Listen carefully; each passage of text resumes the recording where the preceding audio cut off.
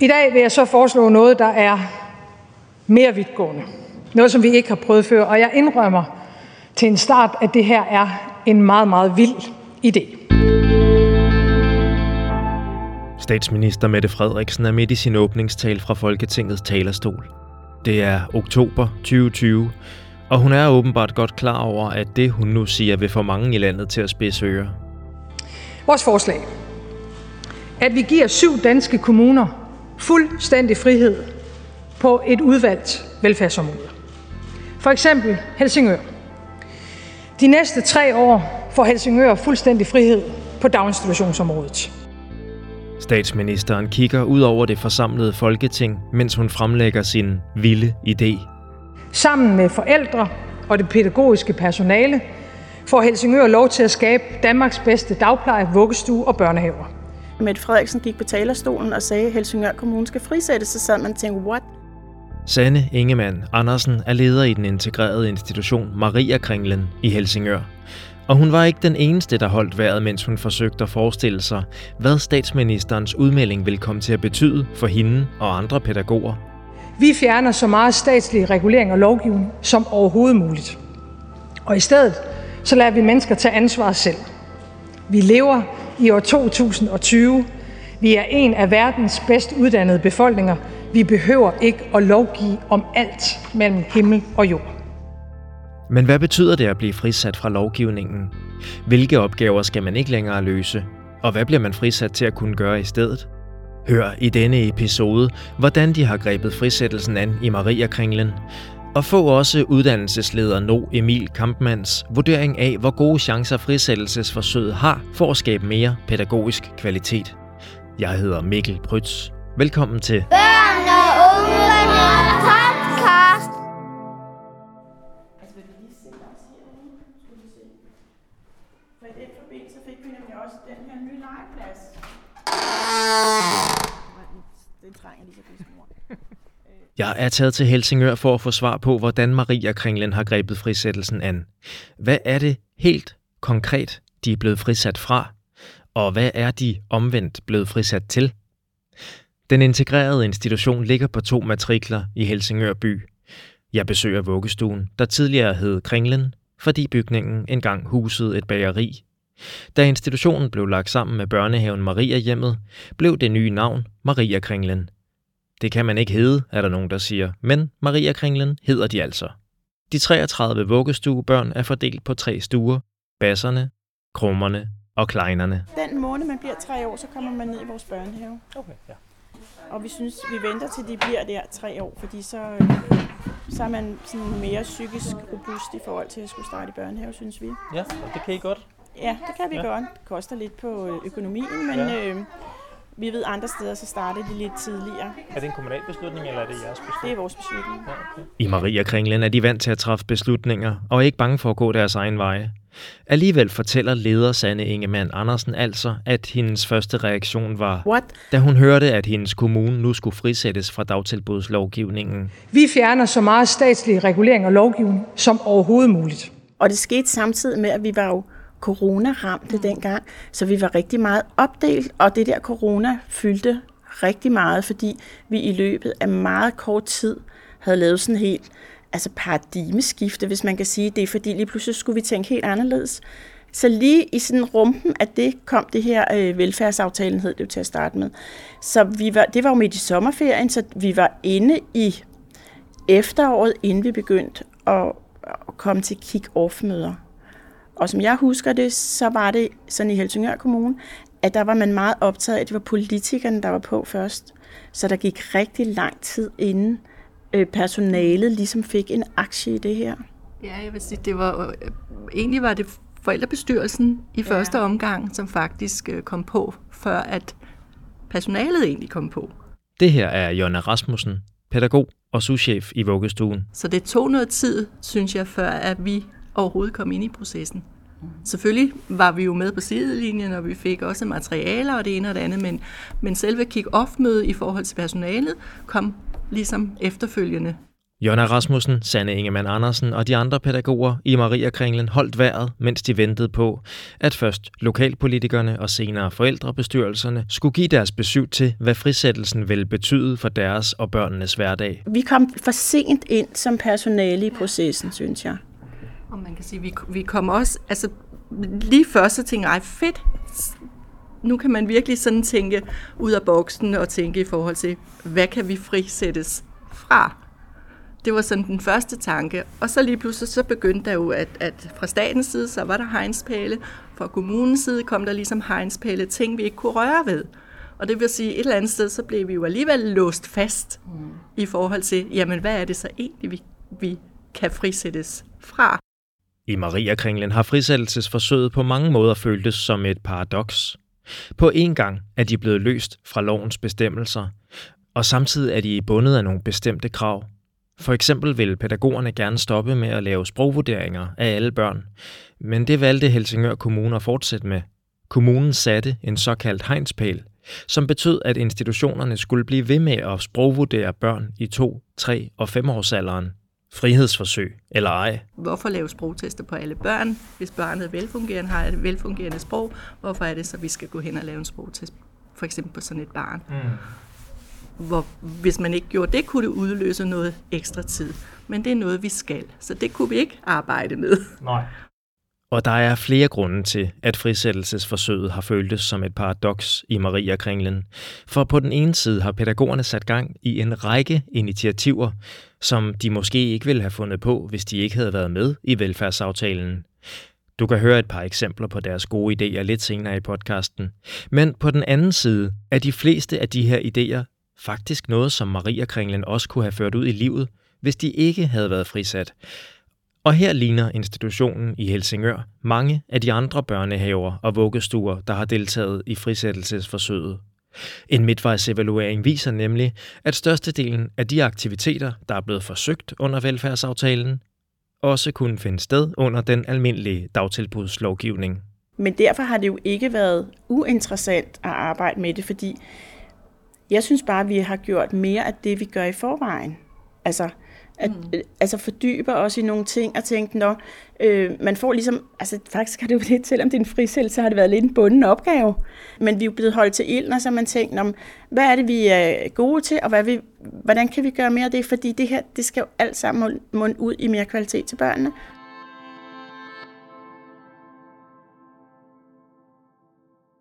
Det skal alt sammen munde ud i mere kvalitet til børnene, siger de altså i MariaKringlen.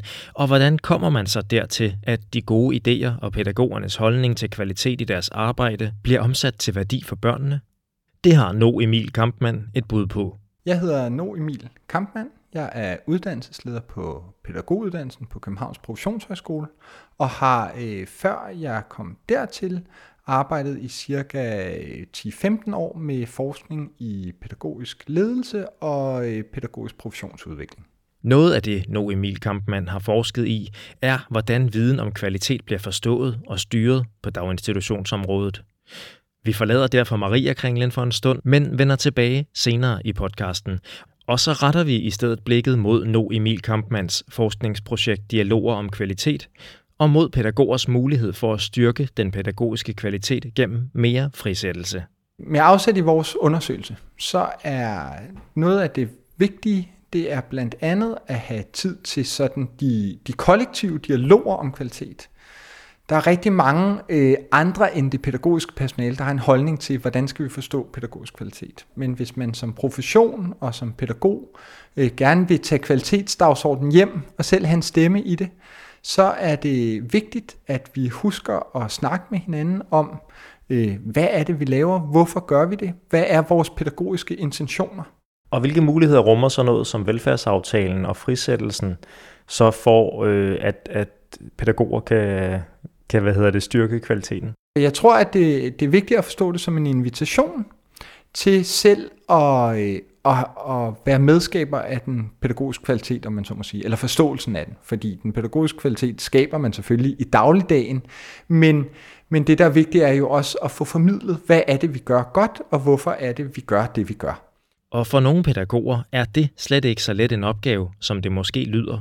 Fordi at man i den pædagogiske profession jo har været vant til heldigvis at fokusere på det, der er det vigtige, nemlig det pædagogiske arbejde. Og det vil sige, man er i relationen, man er i arbejdet, og det er bundet til tid og sted. Altså den børnegruppe, man arbejder med på det tidspunkt på dagen, man arbejder med dem på.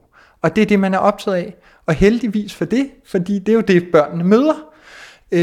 Men i den måde, vi tænker velfærdsstyring på og har gjort det over de sidste mange år, så bliver der flere og flere, der ikke er i daginstitutionen, der har en interesse i at vide, hvad er det, der sker, og hvordan arbejder de med kvalitet. Og det betyder, at det er som pædagog ikke nok at arbejde med kvalitet i situationen. Man skal også kunne arbejde med at formidle, hvad er det, vi gør, og hvorfor er det, vi gør det. Midtvejsevalueringen af forsøget tyder på, at de forsøg, man har sat gang i lokalt, at det var noget, man også kunne have lavet uden velfærdsaftalen. Og det samme tyder det interview, jeg lavede i Helsingør i en daginstitution på. De projekter, der var sat gang i, var i høj grad noget, man kunne have lavet under den gældende lovgivning allerede. Hvad tænker du om det? Jeg tror, et element i at forstå det er, at vi har nogle politikere og et administrativt system, både på kommunalt niveau og på statsligt niveau, som kan være meget styringsoptimistiske. Og derfor kan man forledes til at tro, at når vi sætter gang i et frisættelsesforsøg, så er der nogle regler eller nogle rammer, der bliver løsnet op, og nu får vi en masse nye projekter ud af det. Og verden er jo bare mere træ end det. Vi er vanemennesker, det er ikke kun pædagoger, det er vi alle sammen. Så det at ændre praksis, det tager tid. Et andet perspektiv kunne være sådan fra et styringsperspektiv. Styring af velfærdsarbejde og pædagogisk arbejde, tror jeg, man bedst kan forstå ved at gå på 2 ben. Der er en sådan klassisk logik, der handler om, hvad må man og hvad må man ikke. Og så er der hele det subtile styringssprog, der mere handler om at indføre nogle rationaler omkring noget målorientering, omkring forholdet mellem årsag og effekt i pædagogisk arbejde, som ikke er foreskrivende, ikke beskriver præcis, hvad man må og ikke må, men mere beskriver en måde at tænke på, eller prøver at massere et særligt rationale ind i pædagogisk arbejde.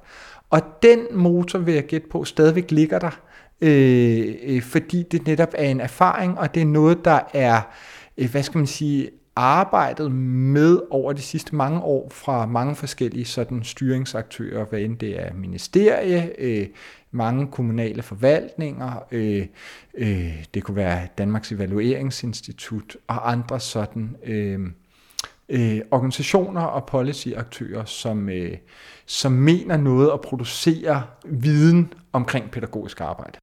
Kan man med få ord sige, at alle de her intentioner og alle de her mål og rammer, at dem er man, selvom man måske ikke er bevidst om det hele tiden i sit arbejde, så er man styret af det alligevel? Jeg tror lige præcis, det er det, der jeg kunne forestille mig, der sker. At det er, at de logikker, de har fyldt så meget over de sidste 15-20 år, og ligesom blevet masseret ind og socialiseret ind i den pædagogiske profession på mange måder, både direkte og subtilt. Og det gør så, at når der kommer sådan et frikommuneforsøg eller en velfærdsaftale som det her, så er det på den ene side en håndsrækning, og på den anden side, så er det jo en håndsrækning ind i et univers af de erfaringer, vi bærer rundt på, og dem bliver vi ikke bare frisat af med en enkelt aftale. Det er noget, der tager tid at bryde med, hvis man rent faktisk har lyst til det, og vil gå den vej. Ja, så ligger de jo derude og sover. Ikke også? De fleste sover herude i krybber. Ja. Og så har vi alle de små, de sover i barnevognen. Ja. Og de sover indendørs? Nej, de kommer også ud. Du kan se, altså når man er helt lille, så starter man sit liv i en barnevogn. Enten har vi en, eller også har de selv med. Og så nogen, du kan se, så nogen står på legepladsen og sover, og nogen kommer herud i krybberummet og sover.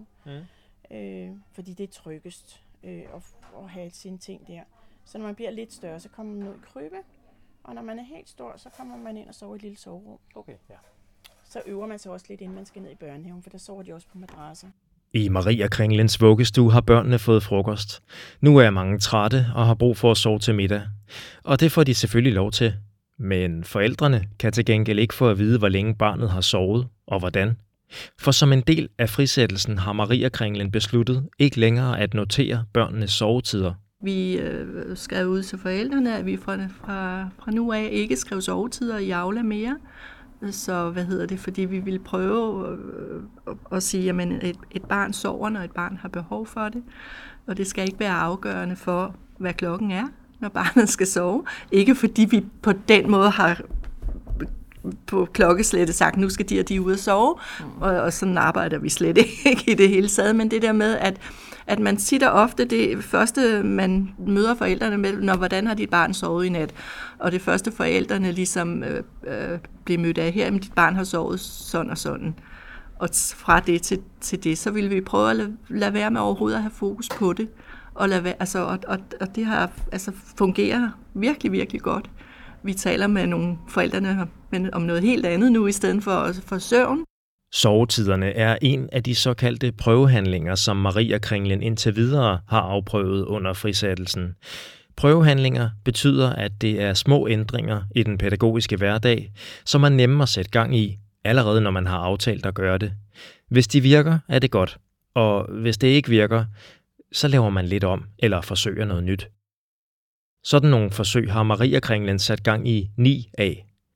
Et andet eksempel er læsekonceptet læseleg, hvor institutionen tidligere har fokuseret deres sprogindsats på de børn, der bonger negativt ud i de obligatoriske sprogscreeninger. Den lagde vi også ned, for vi siger, så har vi fokus på sprog i hverdagen. Altså turtagning, rim og ramser i samlingen, dagens eller ugens sang, og altså hvordan taler vi med børnene, dialoger, alle de ting har vi jo altid fokus på, men nu forstørrer vi det bare op.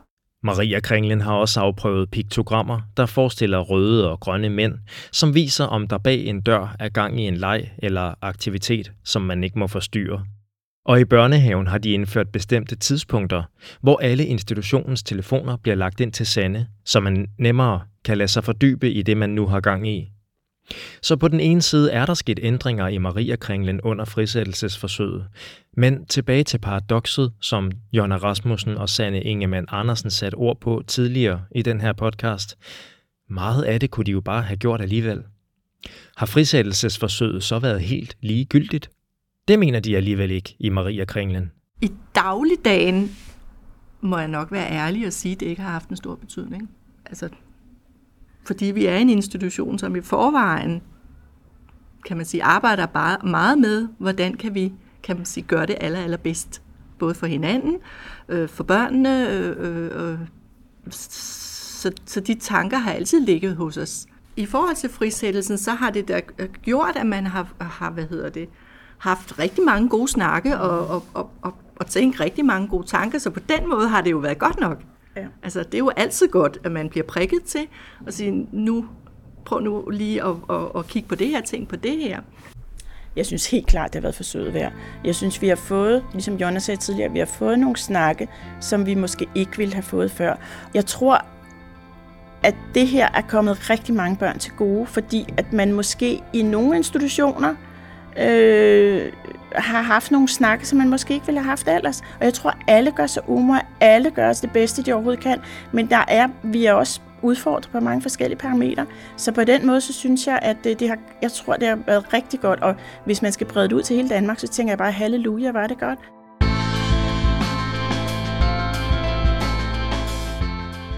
Læs mere om frisættelsesforsøget i MariaKringlen i Børn og Unge nummer 8 fra 2023, hvor du også kan se en liste over de initiativer eller prøvehandlinger, institutionen har sat gang i under forsøget, og hvor uddannelsesleder No Emil Kampmanns giver 3 gode råd til at tage hul på dialogerne om kvalitet i jeres institution. Du kan også hente forskningsrapporten Dialoger om kvalitet på portalen UC Viden.